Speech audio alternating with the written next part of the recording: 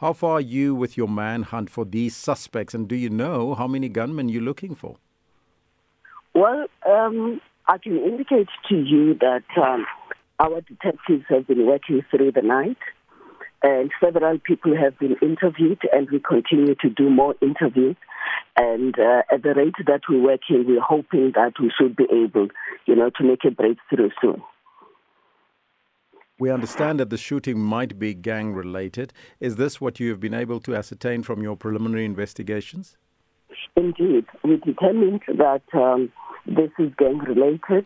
One of the things that we determined was the fact that the 6 deceased persons, the youngest being 20 and the oldest 50 years of age, they moved to the premises where the incident occurred a couple of months ago, coming from another township, still within Cape Town.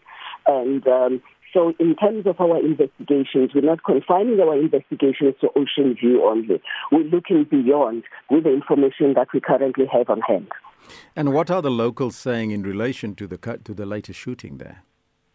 Well, we did interview people. Unfortunately, there is information that we received, and at this point we wouldn't want to divulge much.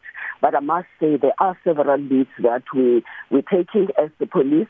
Hence, I indicated to you that we're hoping that we'll be making a breakthrough with the interviews that we're currently busy with and certain individuals that we set our sights on. So we are making progress with the investigation, and hopefully there should be a breakthrough soon. How confident are you, though, Brigadier, that the suspects will be apprehended? Well, we're striving towards apprehending the suspects.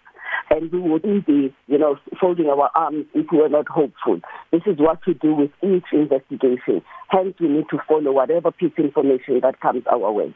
If people have information, how can they reach you?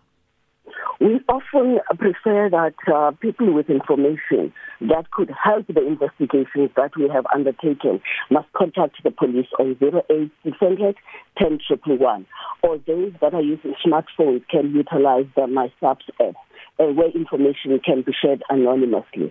And I must indicate that information that comes our way, we have a way of handling it to a point where we do not jeopardize the lives of those that share information with us.